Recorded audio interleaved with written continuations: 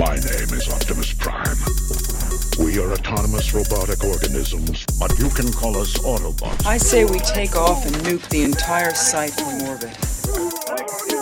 It's the only way to be sure. I want you to rest well, and a month from now, this Hollywood big shot's gonna give you what you want. I'm gonna make him an offer he can't refuse. Welcome, ladies and gentlemen, to Inside Your Screen podcast, Bite Size, where we're talking all things Snowpiercer. This is episode 7, and a title that I actually think is probably the best title of the series so far. The Universe is Indifferent. Yes, whereas last week's episode, we had all the action of the Poseidon Adventure or the Terran Inferno. This episode came across more of a kind of Game of Thrones, chess pieces being moved across. I'm here with my fellow co-host, Brendan Horgan. How are you doing, sir? I'm good, thank you, Tony. How are you? I'm not too bad. We're a lot less hot than last week. We're more cooler. It's nice, yeah. It's lovely. Nice. Not so much that we want to put our hands outside of the Snowpiercer train, but, you know, cool enough. Cool enough, I think. Yeah, this week I don't want to be on Snowpiercer. Yeah. Well, there's a lot of stuff going on. Let's get into it. So we have the introduction by LJ.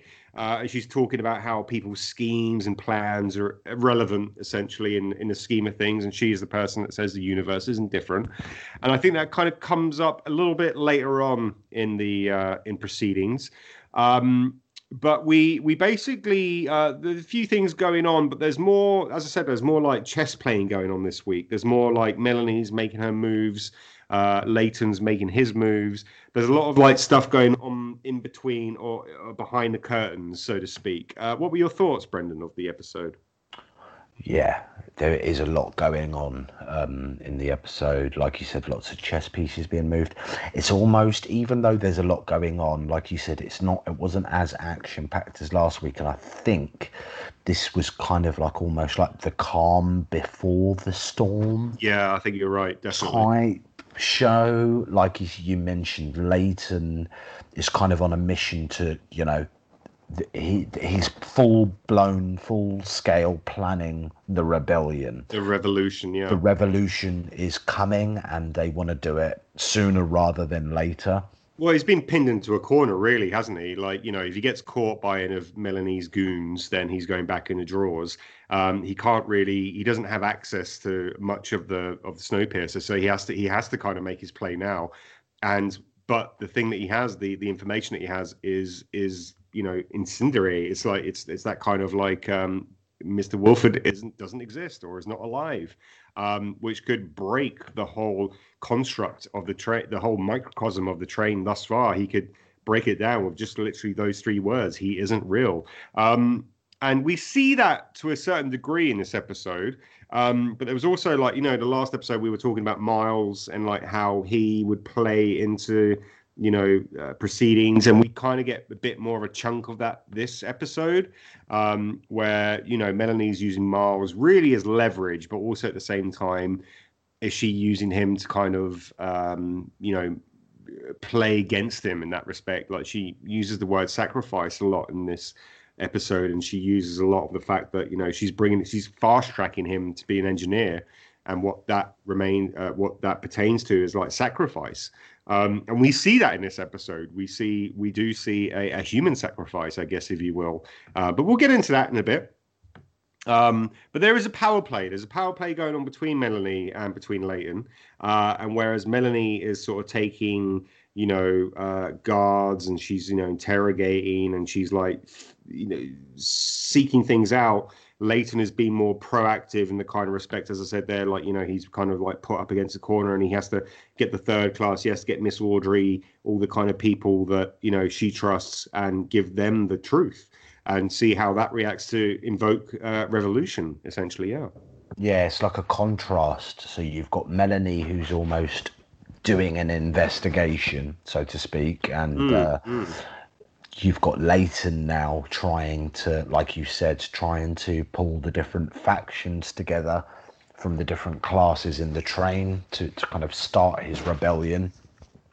I have a slight question. Go on. So we have our scene where kind of Leighton has the different representatives of the different classes. I'm guessing third class, yeah. Third class, second class. There wasn't anyone from first class. The tail was obviously he's the representative of the tail. Oh no, so, first class wouldn't demean themselves to come down to absolutely. The night. But I wasn't 100% sure because of the way it was edited. Are we going on the perception that Leighton has told these people about Melanie?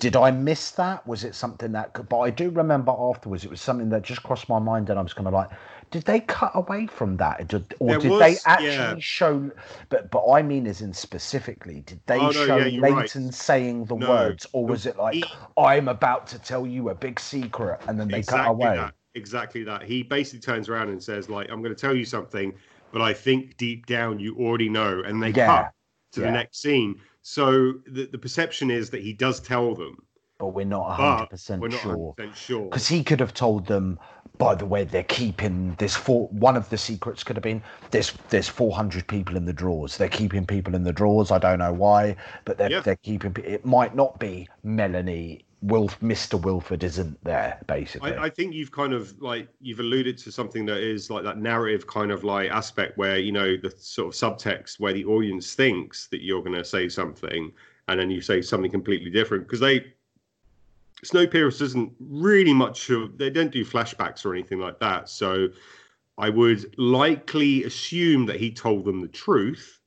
However, if for a narrative purpose, if it serves something later on, i.e. Melanie, I think it's going to, I don't know, you've just opened a bit of a can of worms there, Brendan, because I kind of do think that you're right. He may have just told them, people in the drawers, they're doing this thing. He didn't tell them the real truth, which then later on, Melanie, knowing the fact that Leighton knows that Wilfred isn't alive, will put herself in jeopardy by saying something stupid at a later point, where maybe she's kind of like on trial, like she's on a kind of like a double bluff type. Double bluff type thing, yeah, definitely. But you're right, because now I'm looking back on the episode, I'm trying to think, because Josie tells Melanie, Josie knows, so we know Josie knows because Josie openly talks about it. Yeah. But the rest I'm just trying to think of a specific point where Leighton has told someone like Terrence or something like that, but I can't. No. Actually, you're right. They were very shrewd with the fact of like he hasn't actually said it to anyone. Yeah. It's implied. Yeah. It's heavily implied. Yeah. But we can't go with that implication. Yeah, so let's not be too surprised. Yeah, we find out that the rebellion and all these leaders, so to speak, don't know the Wilford secret, because obviously the Wilford secret is the big secret. So it could be, there's numerous things he could have told them that wasn't that. So let's not be surprised if we have that twist. And then you have obviously, whereas you have like Leighton trying to kind of get like the kind of third class up in arms, then you've also got there's first class sort of shenanigans going on as well. So Ruth meets up with the army guy Nolan. Ruth's day off. She gets a day off. It's amazing. And what does she do with that day off? It doesn't really say what do you do with your day off on Snowpiercer. Like, you just like mumbling around. You just go into like certain parts of the carriage where you're like, oh, I'm going to chill out here. I'm going to go to the bowling alley, whatever it is. But she gets a date, with the scarred Nolan guy. I don't know what you call the security force on Snowpiercer. Are they just called security force or something else? I'm not sure, because they're not like brakemen's, are they? No. They're kind of more senior. So is he sergeant?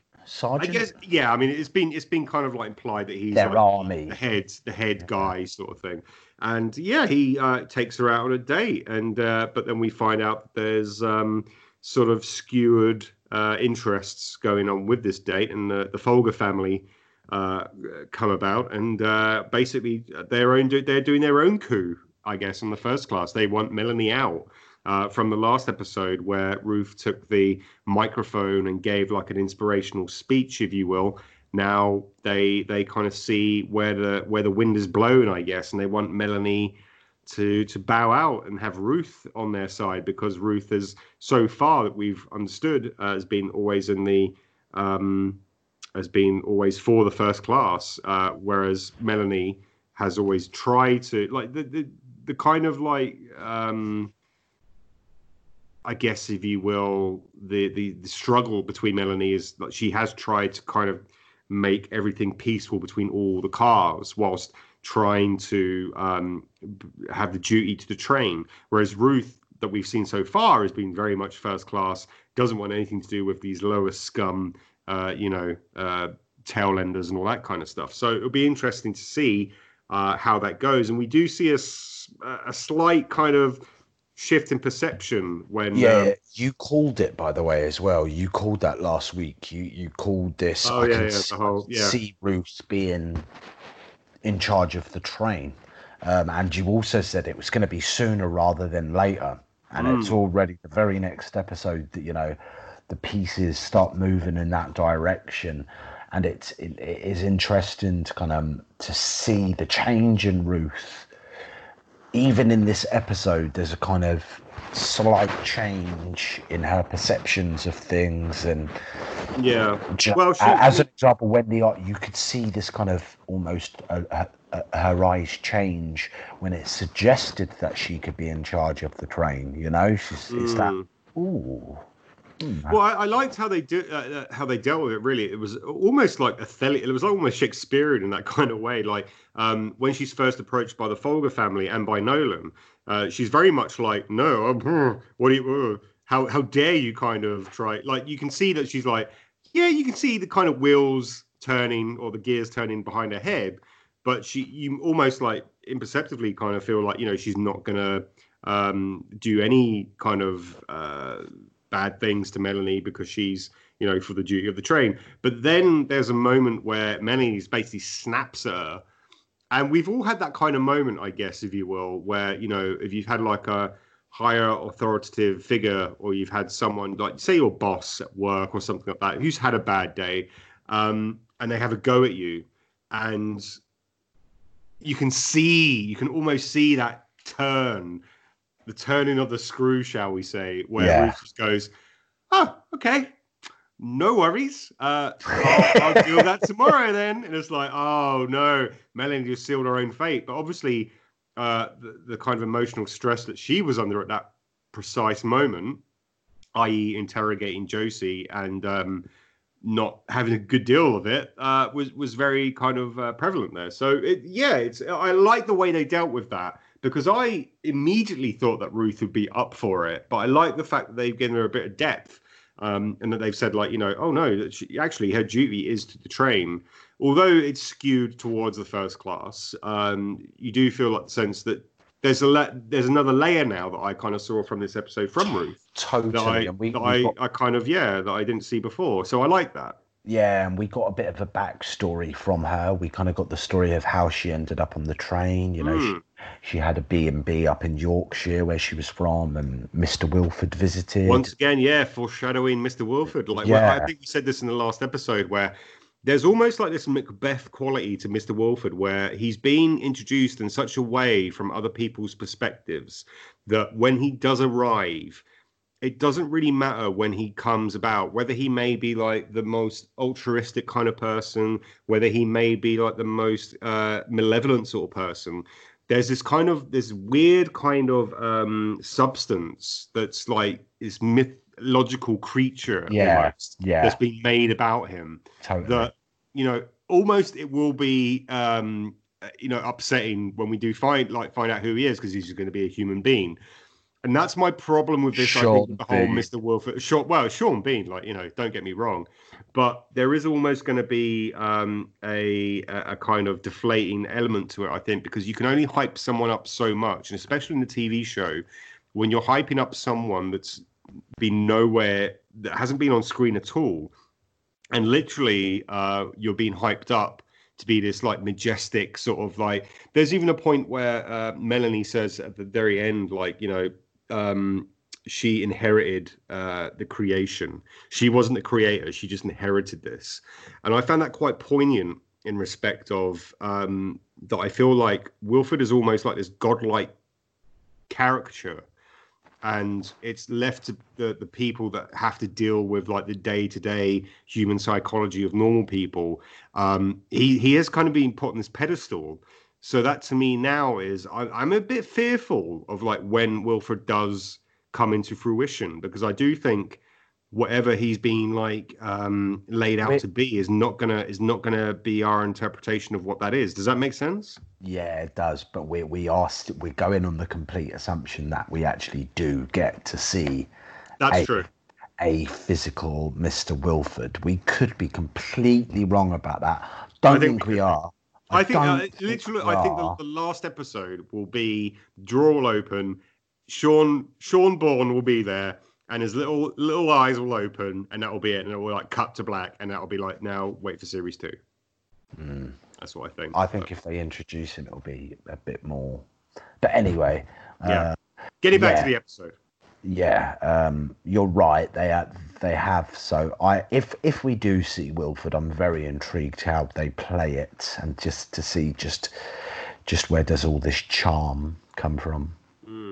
But then we also have like as well Miles. From the last episode as well, we were finding out like what did Melanie say to him as a last kind of passing comment, and we kind of get the same thing with Josie.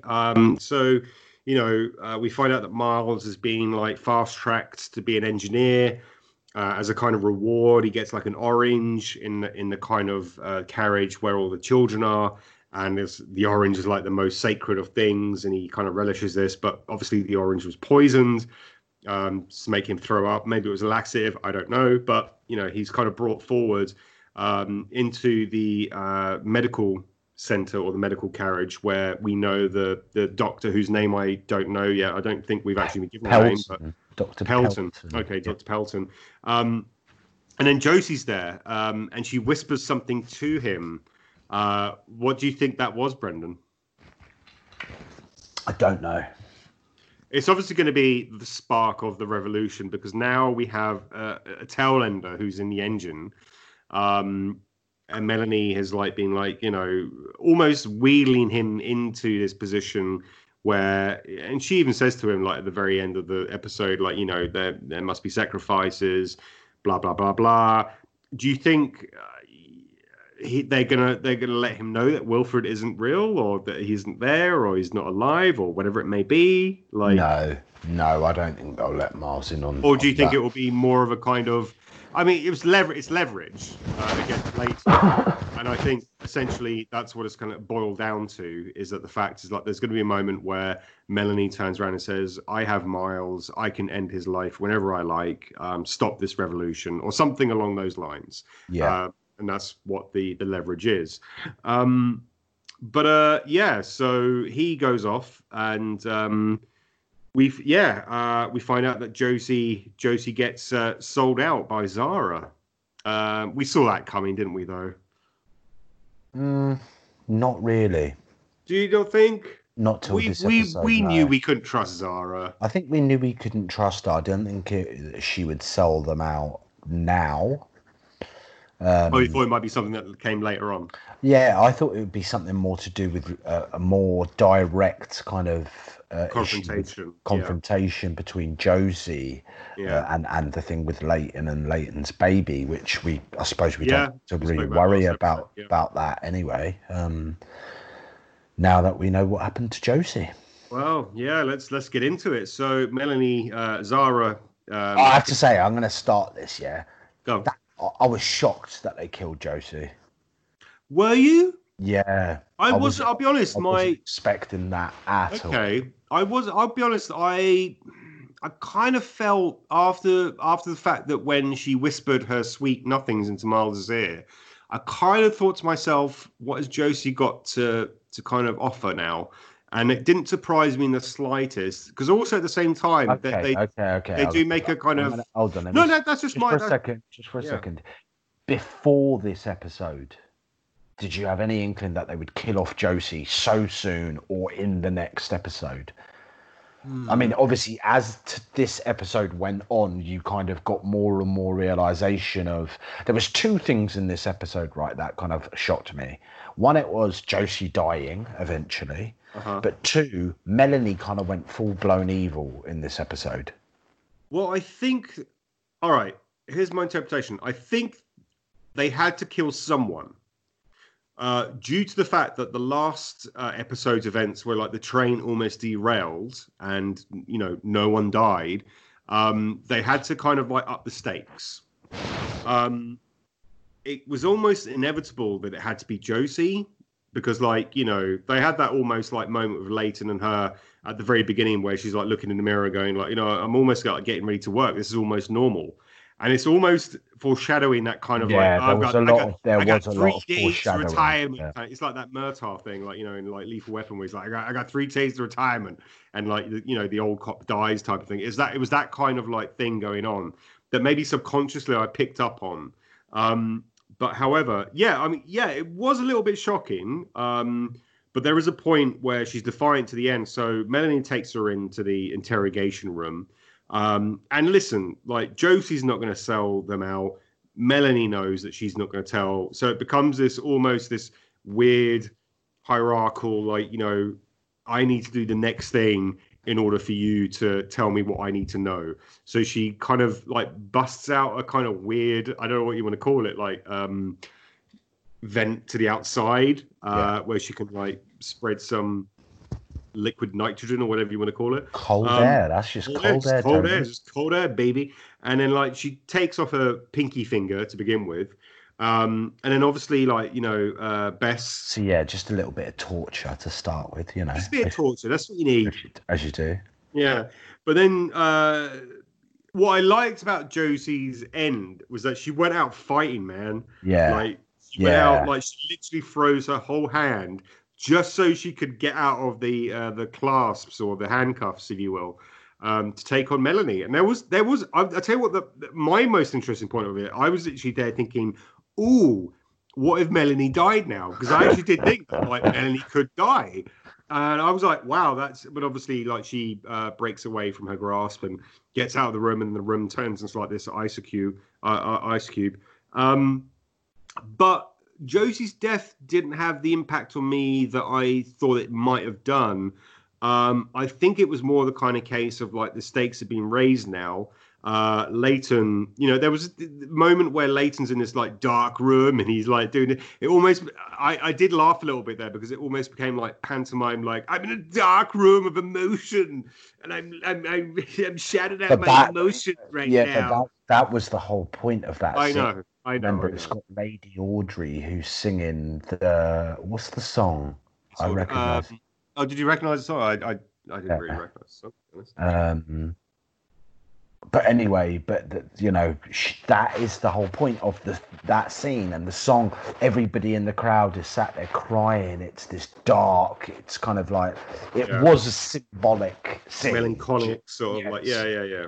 Was the song, the scene, Leighton, Josie's death, it all kind of, it was very kind of symbolic, so to speak. And then LJ comes in to have her experience, and then Leighton turns around and goes, "Oh, you want to know the dirtiest secret of this train? I got the dirtiest secret for you."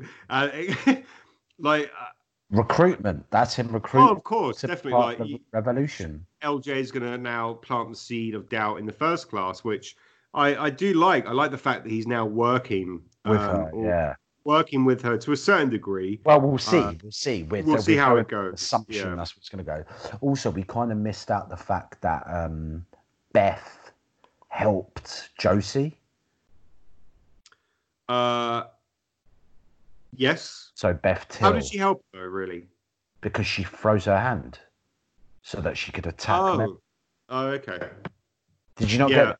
No, I kind of just assumed that because, like, when she said, like, oh, what's your name, Bess? And then like, she said, like, Bess, like, you know, oh, no, she did, because she said, like, the final thing she said. There's something else you can do. Yeah, you're right.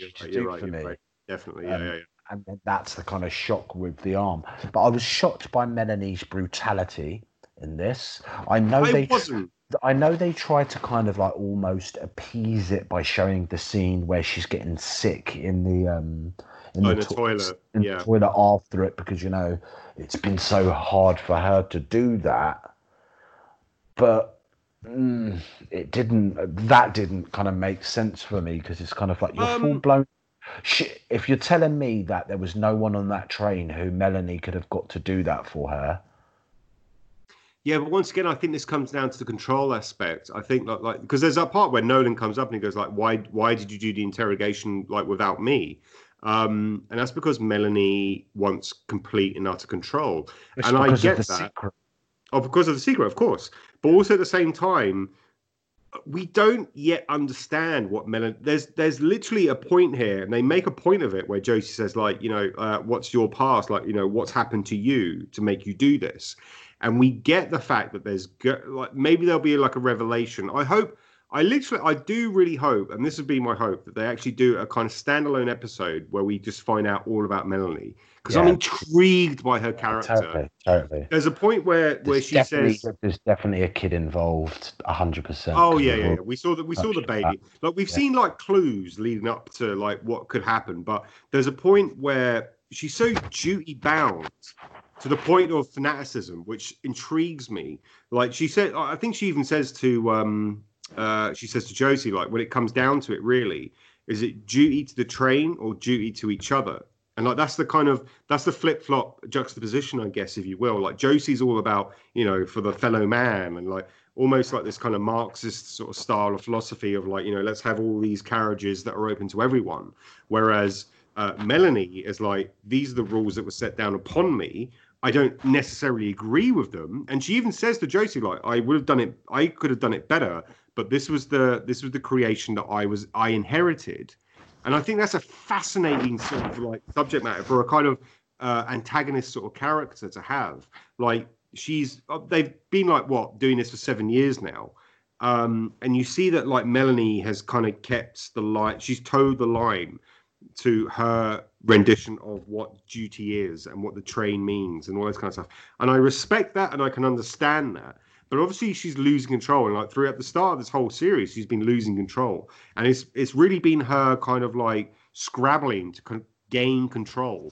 And I think for me personally, like I see Melanie dying in the series. I do see her dying. But if I want to see her die knowing she signed up for season 2, mate. Oh, is she? Okay. Yeah. Well, personally, in a kind of story sense, it would make sense for Melanie to die because, like, she's been trying to be in control for so long, and now that the control is sort of ebbing away from her, I like to see when characters are, flawed characters, and Melanie is the perfect flawed character. That's why I enjoy her so much. Because she's trying to ascertain this control so much that it's just like it's literally slipping through her fingers like sand. And like when you have someone like Leighton who's just like, now he's just lost, his love. So he's going to be like propelled through emotional responses. And that's what I kind of like about this Snowpiercer as a TV series. It's really the TV series has really surprised me. I'll be honest, it has surprised me in the kind of lengths and breadths it's gone to.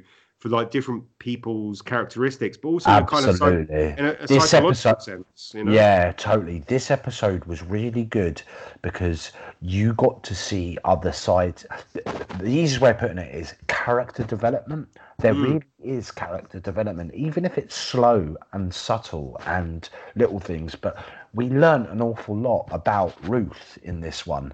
Yeah. We learned an awful lot about. I've looked it up. It's Commander Gray. Commander, the guy. Is his name? Is it Gray Nolan or? Yeah, I think, or Nolan Gray.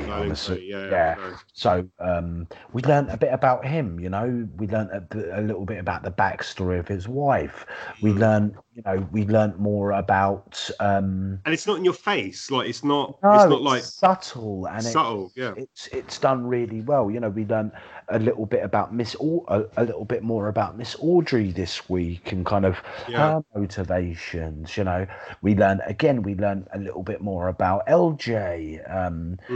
we noticed as well, they just hinted upon stuff up in the First Class now, where it looks like the other people in First Class now seem to be shunning the Folger family. Yeah.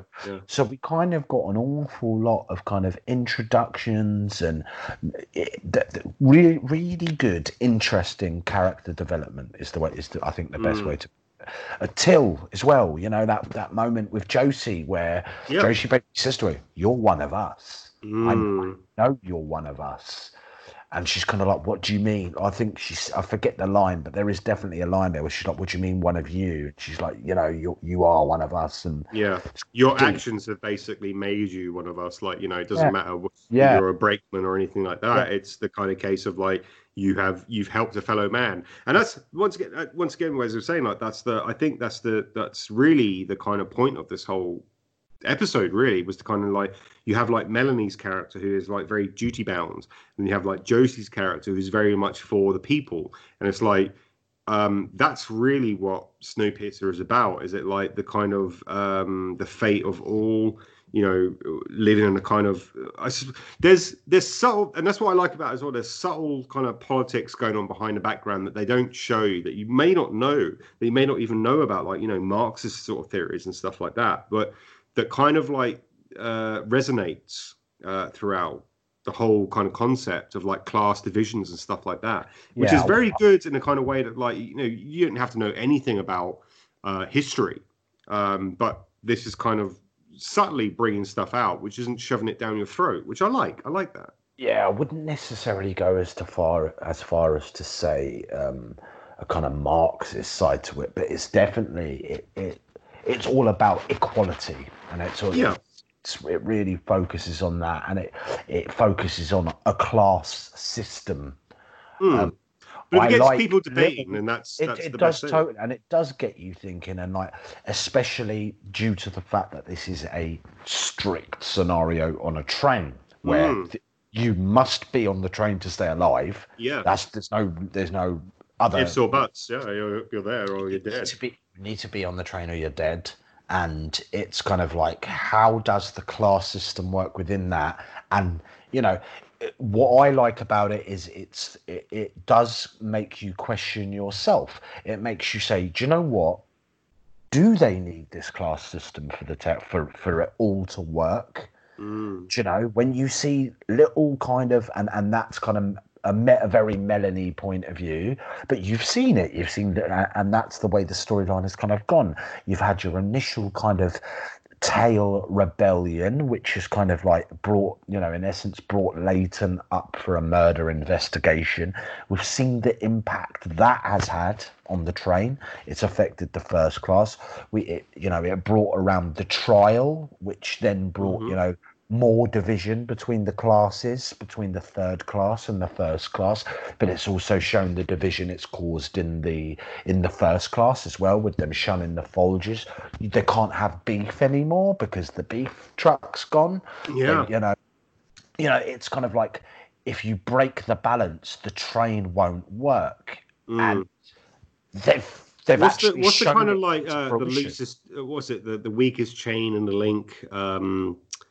I don't know. You're always the one for the sayings, but it normally takes 10 minutes to remember. Probably, What is it?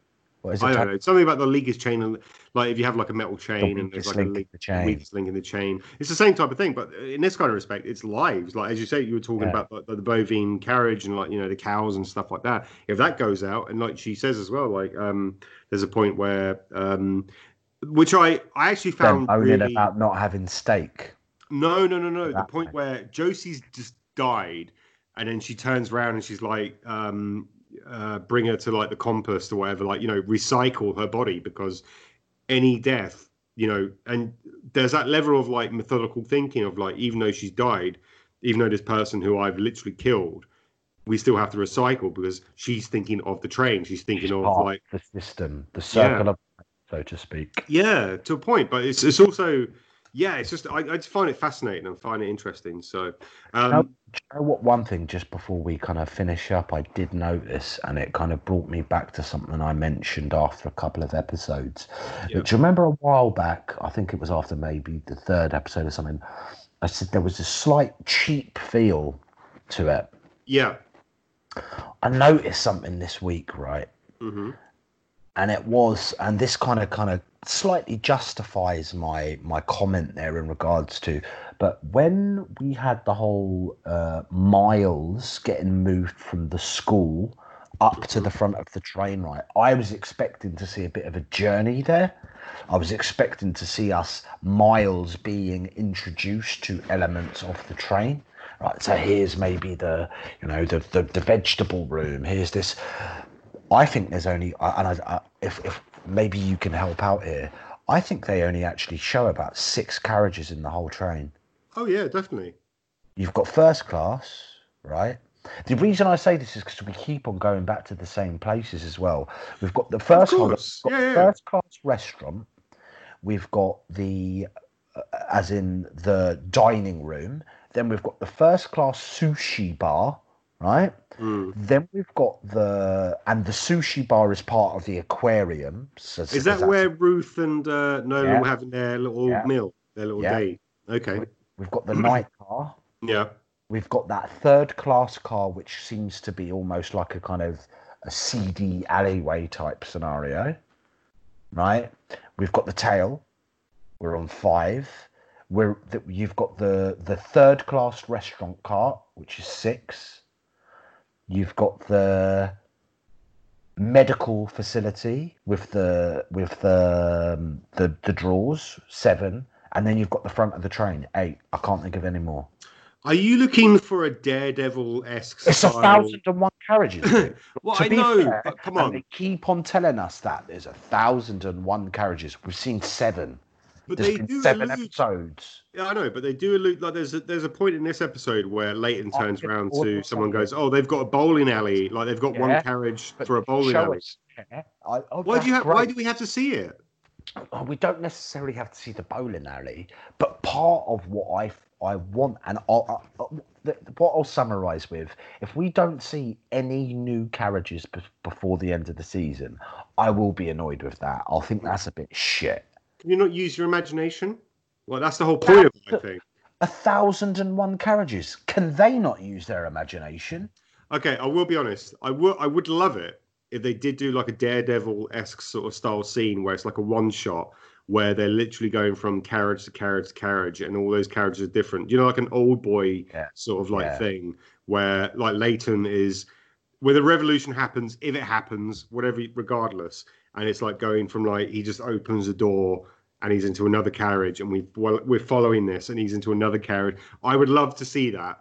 And if it's done in the kind of way that is like, as you said, like new carriages, that for me would vindicate. I think they basically, I know you said it before about like being cheap and all that kind of stuff. I think they've just been using their budget to what they've had. Totally. But they've obviously alluded. I know. I understand what you mean. I think once again though, they have alluded to certain areas. I think they could have done a bit more of it in the respect of what they've done with like Mr. Wolford. They could have like bigged up certain carriages that like we never see, but only like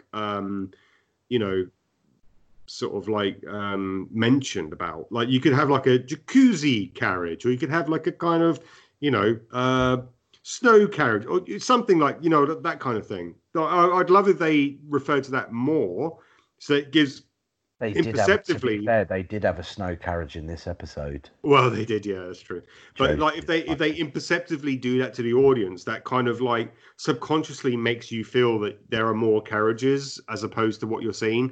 And there's a lot of shots as well, like when you see the outside of the Snowpiercer and all that kind of stuff, you never see 1,001 carriages. You just see probably like 10 or something like that. If they did a few more like cutaways from outside of like the actual whole, like they did like a whole like ring of like the carriages like very far up, then at least it'd give you some scope as the 1,001 carriages. I want to see inside them. Of course, like everyone does, like I don't expect all the 1,001, but I expect. No, as I said, we've had 7 episodes. We've had 7 carriages. I expect more than that. Yeah, maybe we'll get that Martin Scorsese one shot. Maybe we won't. I'm thinking that we probably won't. But never know. You never know. Season 2 will have a bigger budget. We'll have 8 carriages. Anyway, we have rambled on enough, Brendan, so we will wrap things up now. You can join us on our Instagram, on our Twitter, Inside Your Screen. We're on SoundCloud. We're on all the kind of other promotional. I always forget what they are. What are they, Brendan? I always forget. We're on all the other podcast sites. So we're on SoundCloud, we're on Spotify, we're on Apple Podcasts. We are on YouTube. So on YouTube, we've got all our kind of Snowpiercer episodes, all our bite-sized episodes. You've got loads of gaming videos up there, some really cool gaming videos.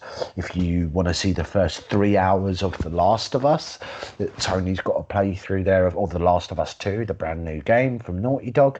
There's a video up there. It's got, if you're a fan of Killing Eve and you only tune into this, we reviewed the entire latest series of Killing Eve. There's loads of stuff for you to get involved in, to listen, hours of amazing content. Just search inside your screen and we'll be there. And join debate. We want to hear your comments. We want to know what you think about Killing Eve, and we want to know what you feel about Snowpiercer. So let us know in the comments below, and we'll see you next week with our next episode of Snowpiercer.